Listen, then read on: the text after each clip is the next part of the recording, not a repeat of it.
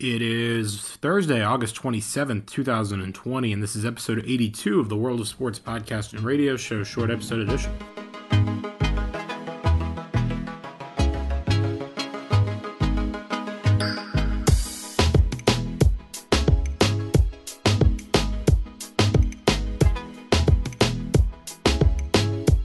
Welcome to a Thursday episode of the World of Sports podcast and radio show, short episode edition. I'm Zach Rubenstein, and I am recording this episode earlier on Wednesday than I normally record for the next day. I normally record these evening time, if not late at night. That way I can make sure I get the whole story for the episode. But this one may be a little bit incomplete, and in part because I just want to get kind of my thoughts out onto this episode. Yet from yesterday's episode, I'm going to both amend and also double down on some of the things that I said. Yesterday's episode was about the sports role in response to the shooting of Jacob Blake, a man in southern Wisconsin who was shot by the police. And I feel like a lot's happened in the last 24 or so hours, 48 hours even. And the sports world has also changed. On yesterday's episode, I talked about the Toronto Raptors mulling about forfeiting a game. And I didn't really think it was worth anything. My argument yesterday was that if one team takes one game off, who cares? That doesn't really do anything. And I still stand by that. Except, the difference would have been, had the only team that had taken off still meant something, would have been the Bucks. I didn't think about the fact that the Bucks might take a game off. Of course, now, yesterday, the Bucks did announce that they were going to boycott. Now, earlier on Wednesday, the Celtics and Raptors were in discussion about doing it. That discussion continued. But the Bucks decided they were going to also take the game off. And they were going to boycott or forfeit, depending on what you want to call it, the game. And they did. And the Magic didn't accept it. The Magic, being the Bucks' opponent, didn't accept it. I don't know what that means. That will be for another episode. Promptly after the Bucks did their choosing not to play. Every other game on Wednesday night chose not to play. And even a couple of baseball games. The Giants-Dodgers and the Mariners-Padres. As well as, of course, the Wisconsin team, the Brewers. I believe they're playing the Reds. Now, it is important to note that one team taking a game off doesn't necessarily mean very much. But a lot of teams taking games off do mean something. And I'm going to amend saying that it doesn't mean anything if one team takes a game off. It kind of... I said that yesterday because there is some attention being taken to it. The Bucks got a lot of attention for taking the game off. Attention I didn't necessarily see coming. But to me, there is something that's really important that I don't think is being addressed. And it's the and kind of what's next, right? So, and I'm not trying to be, I don't want to be too political here, but this is where sports and politics overlap. And I'm not going to completely avoid it. Now, these players and a lot of people, both white and black and Latino and all from all different groups, have felt like there is an issue between black people and the police department. And there seems to be a disproportionate number of shootings of unarmed black men. At least that's the perception. Now, I'm not going to give my political views either way on it. But if you turn on the news, you see that being covered and talked about and protests. And it's not just about the shooting. It's also about kind of the justice aspect, right? Holding people accountable for their actions. And to be honest, my response has been kind of, we've seen now 3 or 4 weeks, we saw, I guess, 3 or 4 weeks of sustained protest following the murder of George Floyd.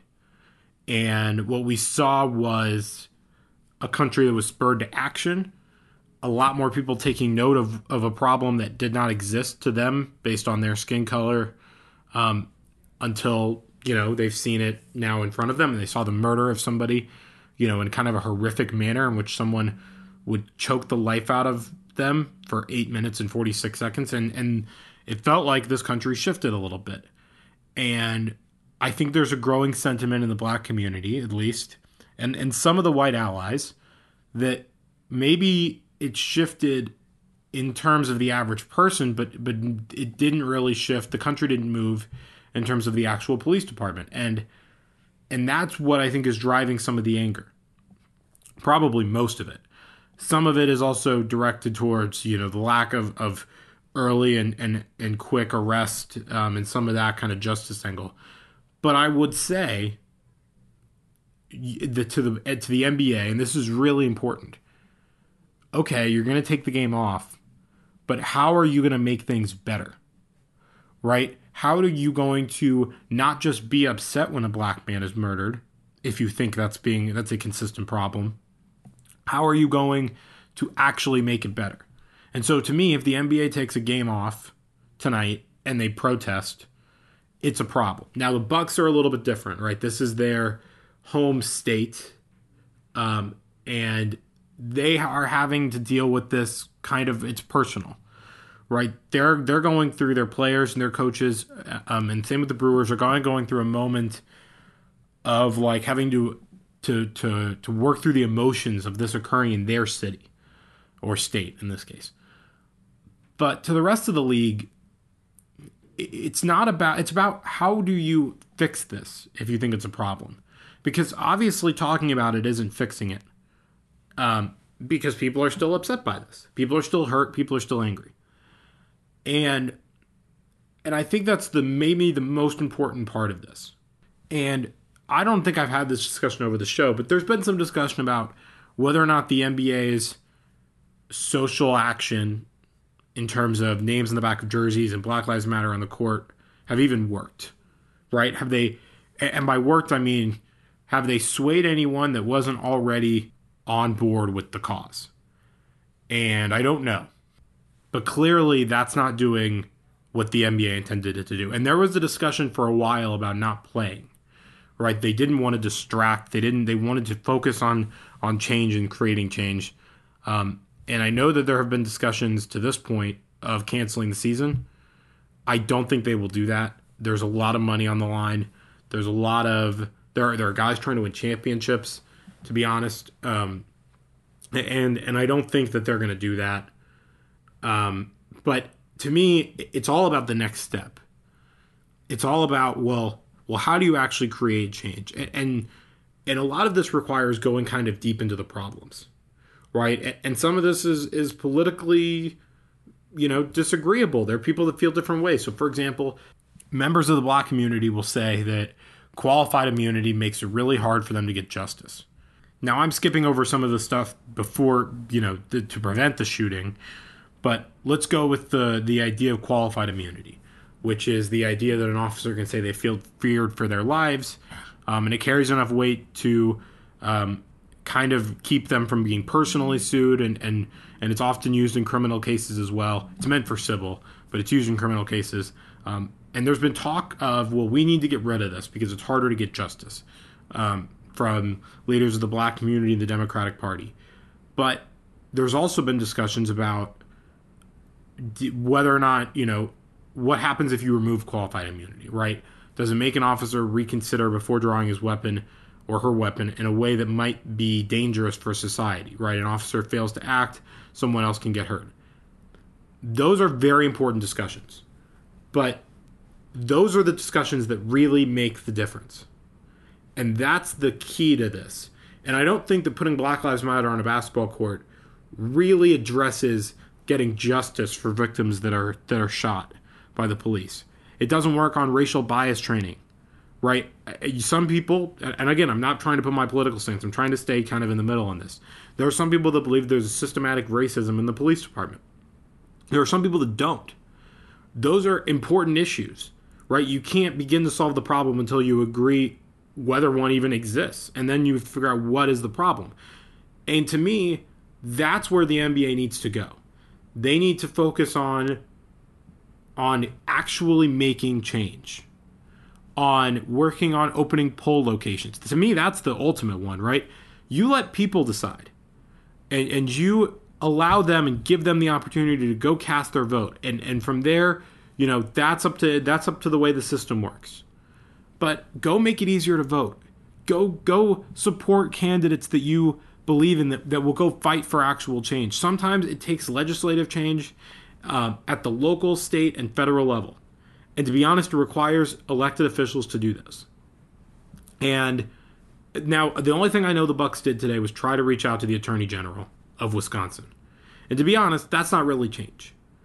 In a true perfect world, and I don't know, this is clearly not one, the Attorney General would be neutral, right? The job of the Attorney General, especially if they're going to prosecute this case, is to gather all the facts, try to get a complete picture, and then present it to a jury if you decide there's enough evidence to even make an arrest. But if you decide there is, then you compile it into charges and you place it in front of a jury. And that's really important that you do that. I don't know that reaching out to an attorney general who's supposed to be unbiased entirely is the right answer. But I think the worst thing is to get lost in the idea that messaging on a court or on a jersey or sitting out a game is even what creates actual change. It gets attention, but I feel like there is a lot of attention. And I might be wrong on this, right? I'm taking kind of a stab. But to me, it creates attention. But there already is a lot. And so you have to take the next step. And that's what I would say to the NBA players. If I was sitting in front of them, it would be, you guys are saying you want change and you want justice. How? What exactly do you want changed? How are you going to get that changed? Because sitting out a game doesn't change any laws. Now, they came out, the Bucks came out with a statement and said they asked for the legislature to come back. Great. Be more specific. What do you want them to vote on? What do you want? What bills do you know that exist? There might be bills in the Wisconsin State Senate they haven't taken up yet, right? Now, granted, I'm not expecting them to figure this out in a couple hours, but this is the next step to your cause. Don't just say you want to change. Don't even just sit out and protest. Go actually make the change. Now, when it comes to protests, to me, and I still think this, the NBA, even if they want to continue the season, needs to figure out a way, or I would like to figure out a way, to let these guys go protest in the actual communities. Because that actually did make changes. That was not just noise. That led to concrete changes in multiple communities around the country following the death of George Floyd. It was not just quitting a basketball game or sitting out or forfeiting or being upset or being hurt. It was constructive, a lot of it. It was vocal. It was putting power behind the voice. And at the top, you saw people ask for a bunch of different things. You saw people ask for defunding the police. You saw people ask for funding of other social services. You saw people ask for meaningful changes in banning chokeholds. And those worked. And I feel like that's an element of change. If the Bucks wanted to leave and go back to Wisconsin and go to Kenosha and go protest, I would be in favor of it. Now, I don't know that that's a popular opinion. It sounds like the league doesn't really want their players to be leaving the bubble. It's a huge risk, and it could end the whole season for coronavirus. But to me, if it's worth it, which it sounds like it is, then sometimes you've got to take action.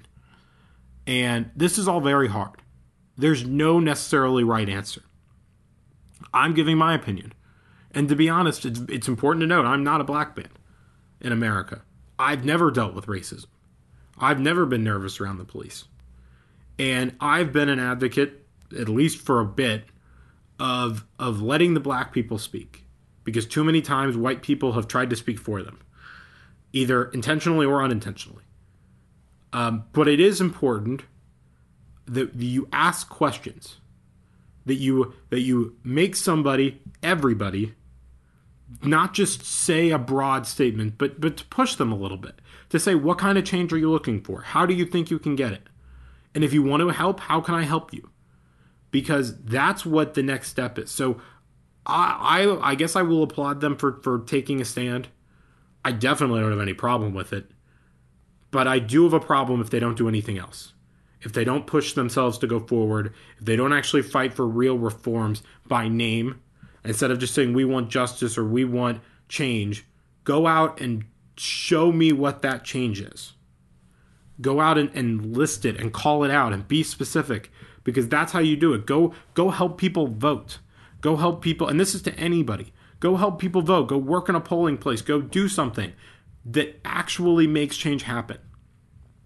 That's how this country changes. And these NBA players are hopefully going to learn that. And we'll see what the reverberations are in sports, because this is clearly not over. And it wasn't over after the protest with George Floyd. I think some people thought that it would kind of die out and go away, and it didn't. And that's good. But now you got to finish the job off. You can't just be loud anymore. Now you got to start getting action. You got to start making the real changes that you're looking for, if you're looking for them. So anyway, that was a kind of a serious, passionate episode. But I will see you tomorrow for a Friday episode of the World of Sports podcast and radio show, short episode edition.